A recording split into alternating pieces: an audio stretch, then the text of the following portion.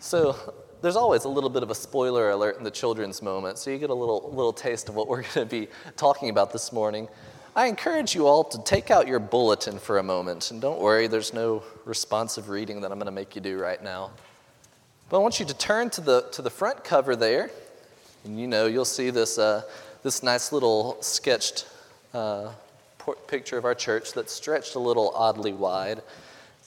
And down at the bottom, you don't have to raise your hand, but how many of you have ever paid attention to this, right? It's something, it's just there. We don't really use the front of the bulletin very often other than to look pretty. But right there at the bottom, it says, celebrating Jesus Christ by reaching seekers and believers, serving God's people, encouraging spiritual growth. So this is the mission statement of Spring Hill Avenue United Methodist Church. It's how we say that we are going to live out our mission. And I want to talk about today that last part, encouraging spiritual growth. Because it's a churchy phrase, right? It's something that you don't really talk about outside of a religious organization. It's not like, you're at the gym and talking about working on my spiritual growth right now or anything like that. It's not a common phrase outside of the church, but it is a very important phrase for the church. And so we're going to do something that might make some people a little uncomfortable, and it's okay to be uncomfortable. That's what I'm here for.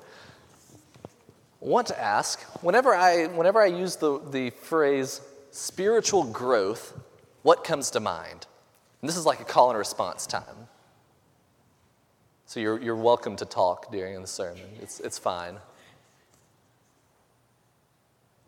All right.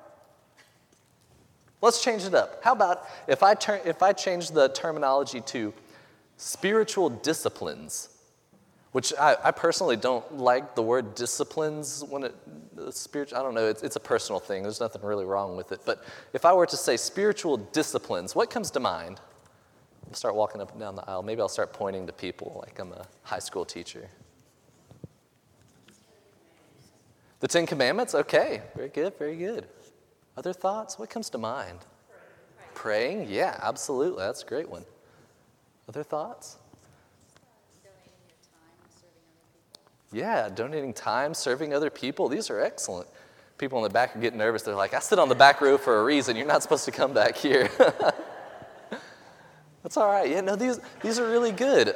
So spiritual disciplines are our opportunity to, on a daily basis, on a very practical basis, connect with the divine. And so whenever we talk about spiritual disciplines, I always had a problem with it growing up in the church whenever people would talk about spiritual disciplines. And the people in the church would say, you have to pray, you have to go to church, you have to serve people, you have to read your Bible, you have to do all of these things. And I had a problem with it. Once again, it's a personal thing. I didn't think that there was anything wrong with doing that. But I don't like it when people tell me what to do, especially if they don't give me a reason. Because most of the time, people in the church would pull out the same answer that my parents would use. It was either because I said so or because God said so. But I didn't like that. And so what I want us to think about today is, why should we grow spiritually? Why? What's the reason for it? This is a question that I had to ask often as a child because I needed to know why. If my parents were going to tell me, go clean your room, then we would have a conversation in which I would say, why? And they would say, because it's dirty. And I would say, yeah, it's supposed to be. I made it that way. And they would say, go clean your room. You need to do this. This is a chore. And I would say, why? Nobody else goes in there but me. It's my space. That's how I managed myself. Of course, I wasn't as eloquent at 8 years old or whatever, however old I was. And so I had to know why. And that's kind of the question that our passage in 2 Peter chapter 1 starts to address today. The question of why should we grow spiritually? Why should we practice spiritual disciplines? And I'll tell you what Peter came up with for his answer. And this is in verse 8. In verse 8, Peter says, I don't have it memorized, so I got to get up here. In verse 8, Peter says, For if these things are yours and are increasing among you, these things being spiritual disciplines and spiritual growth, if they are yours and increasing among you, they keep you from being ineffective and unfruitful in the knowledge of our Lord Jesus Christ. They keep you from being ineffective and unfruitful. And so another way to look at this is work backwards. What could happen if we didn't grow spiritually or didn't practice spiritual disciplines?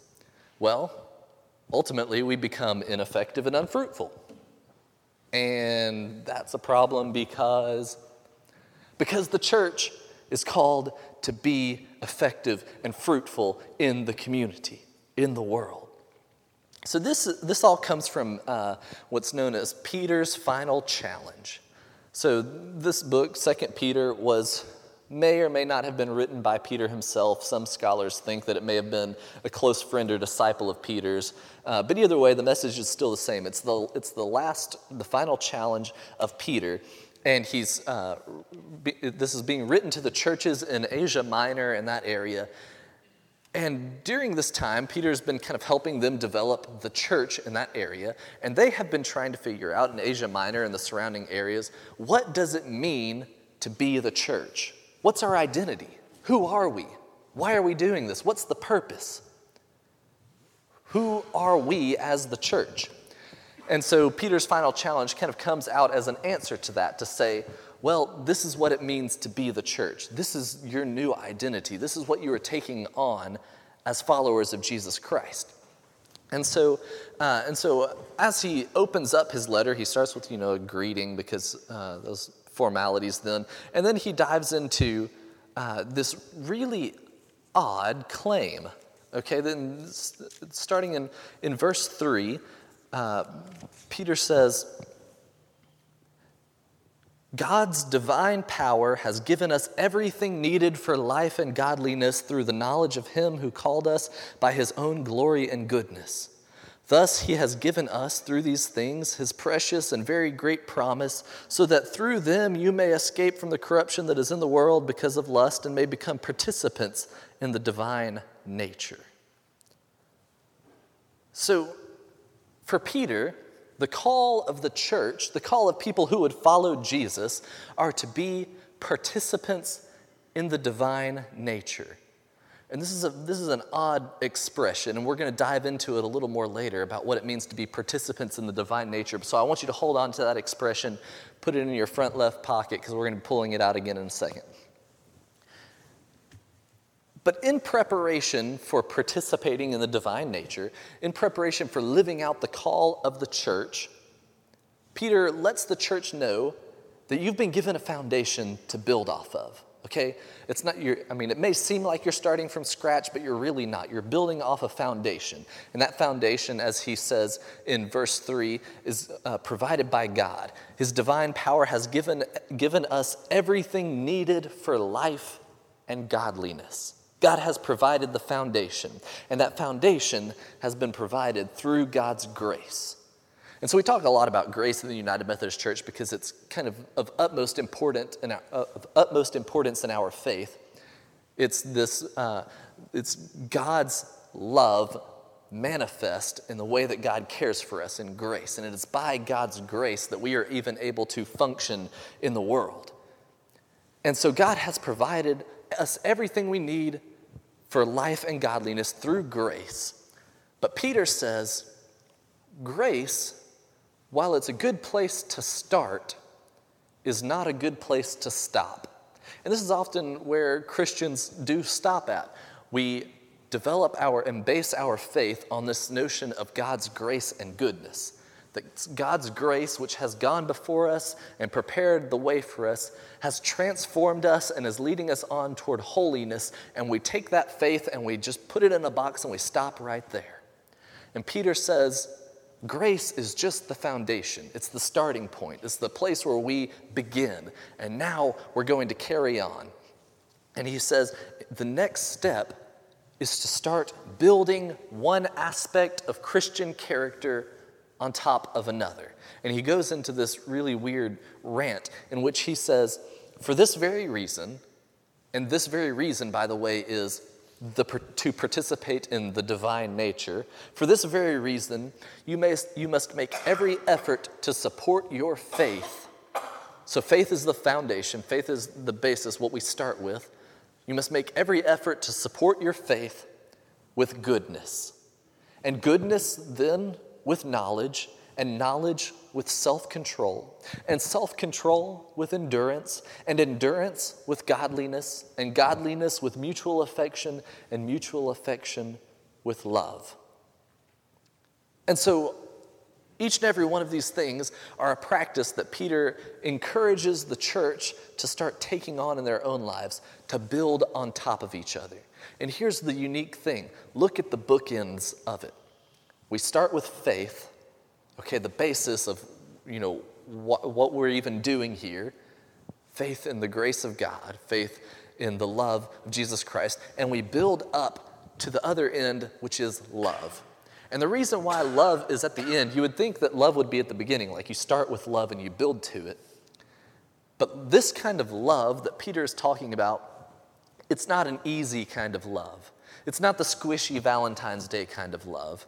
It's not this kind of love that you can just talk about or say like, I love Taco Bell or whatever it is that you love. It's a much more extravagant kind of love. This kind of love in the Greek word for it is agape. You may have heard that before. Agape love is one of the many words that the Greek people used for love. And agape love means unconditional, self-sacrificial love. It's a kind of love that doesn't come easy because it requires a lot from us and can oftentimes not lead to a whole lot in return. And so this kind of love is placed at the end of this building model that Peter has presented to us because it takes time to get there. And each and every one of these things that Peter brings up, they take time and effort. They're not something that just happen accidentally. It's not like you can just come to church and, open the hymnal and sing the songs and listen to some weird person talk for way too long. And then all of a sudden you'll just be washed over with this spirit. And the next thing you know, you'll be leaving this place built up in goodness and knowledge and in self-control and endurance and mutual affection and godliness and, all of these things building on one another. They each take time and intentional effort. They don't happen by accident. They only happen within the framework of the grace of God. And so during these past couple of weeks, we've been talking about a new series. It's not a new series anymore, but we've been talking about a series known as Breaking Down These Four Walls. And it's about being the church more than just a building. We sang the song a couple of weeks ago. The church is not a building. The church is not a steeple. The church is not a resting place. The church is a people. The church is meant to be a people, not a building. And so in order to understand our call in the world to be the church, not just attend the church, we have to be willing to break down these four walls and barriers that confine us to just being a building. And so when taking this in this framework of spiritual growth, as Peter is proposing, we see that with breaking down four walls being a demand to show the world that the church is more than a building, it requires allowing ourselves to grow beyond just a people who come to a building. We have to grow beyond that. It's okay to start there. We have to have some starting place, but that's not the end goal of what it means to be a Christian, what it means to be a follower of Christ. It's not just the end goal is, all right, we made it to church this Sunday morning, we're doing good. It keeps going. It means being a people who, by the grace of God, grow in our spiritual lives and then reveal that growth in our actions. So Peter has presented us a model for growth. And it's a step-by-step thing because we know that we can't just jump straight to the end. We have to go through a couple of positions to get where we're going. That's just how it works linearly.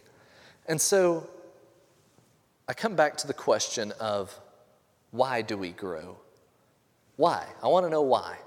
If the Bible's going to be telling me I need to grow, if weird preacher's going to be telling me I need to grow, then why? What's the purpose of it? Well, we can start with Peter's explanation that it's so that we don't become ineffective and unfruitful in our ministry, in the knowledge of the love of Christ. But also, it's because we are called to be a people who are part of something greater than ourselves. We are called to be part of something greater than ourselves, into this holy mission that God has for us. Additionally, it's just the natural order of our lives. I mean, take human beings, for example. Just like we can't stay infants forever, you probably have realized this in your own life. You can't really stay an infant forever. It doesn't work. So too, we can't just simply stay spiritually immature. Now, staying spiritually immature is a lot easier than staying an infant for forever, but the consequences are ultimately the same. If you stay an infant forever, then you're never able to actually do anything. I don't know if any of you have ever encountered an infant before, but they can't really do a whole lot on their own. They're really good at crying. Some of them are really good at sleeping and other bodily functions. But aside from that, infants pretty much cap right there. There's not a whole lot. In our own spiritual journeys, we are called to move beyond just the basics. Because if we just stay at that infant stage in our spiritual growth, then we never do anything. We never contribute to society. We never play our part in the mission of God in the world. We never do anything. And then we grow because it allows us to be the church rather than just to attend the church.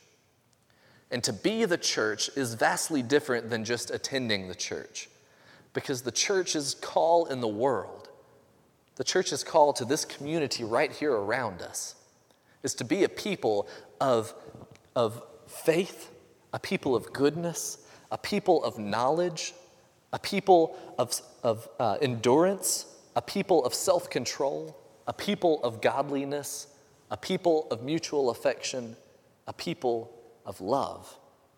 We are called to be the church, not just attend the church. And so breaking down four walls requires that we grow. And so the next question we come to is, how do we grow?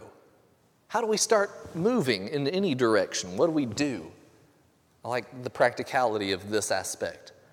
And honestly, the easiest way is through spiritual disciplines. This notion that we have very practical things that we can do in our daily lives that press us onward. Things like prayer, studying the Bible, things like coming to worship, things like fellowship, joining together. Even if we're not talking about something spiritual, just being in the presence of other people is a spiritual discipline. Participating in the sacraments. In the United Methodist Church, we have baptism and Holy Communion. And even in baptism, even if you're not the one being baptized, you still, whenever we come together as a congregation, you're still a participant in the ritual of baptism. And through both that and Holy Communion, we are able to draw closer to the divine. And then perhaps most importantly, by remaining open to the work of God in our hearts, in our minds, and in our lives. See, one of the greatest dangers that Christians face, particularly in the church today, is that we get to a point where we're like, okay, I understand what it means to be a Christian. Okay, I understand what it means, why I go to church. I understand this and that. And then we kind of leave that there and stop. And that's as far as we go, and that's as far as we grow. And we kind of close ourselves off to the notion that God is still working in and around us and through us. And so by remaining open-minded to the fact that God is still at work, that God didn't finish God's work 2,000 years ago, or that God didn't finish God's work whenever we accepted Christ into our hearts, or whenever we started attending church, or whatever it might be. Whenever we accept that God is still working in and through us up beyond the last moments of our life here on earth, then we can embrace spiritual growth. And so here's the reality that we're faced with. God loves the world. John 3:16, right? For God so loved the world that he sent his only son, etc., etc., etc. God loves the world. And God is determined to rescue it, to rescue us, to save us, to draw us into an eternal love. And God invites us to be participants in that plan of rescue, in that activity, by conforming to the divine nature. And here's where I want you to reach back into your front left pocket and pull back out this phrase we were talking about at the beginning, participating in the divine nature. What this means is, by participating in the divine nature, we open ourselves to who God is and then live likewise. There are multiple points in Scripture where God says, be holy because I am holy. Love because I love. And so, as God invites us to participate in the divine nature, God is saying, come, let your life reflect my life and love. Let your life show my life and love to the world. And so whenever God is inviting us to be participants in that divine nature, whenever God is inviting us to be participants in holiness and in love and in self-sacrifice, God is inviting us to that same agape love that Peter was talking about as kind of the final stage in his plan of development, in his growth plan, that starts with faith and then builds on goodness and knowledge and endurance and self-control and godliness and mutual affection, and then to love. That's what God is drawing us nearer and nearer to.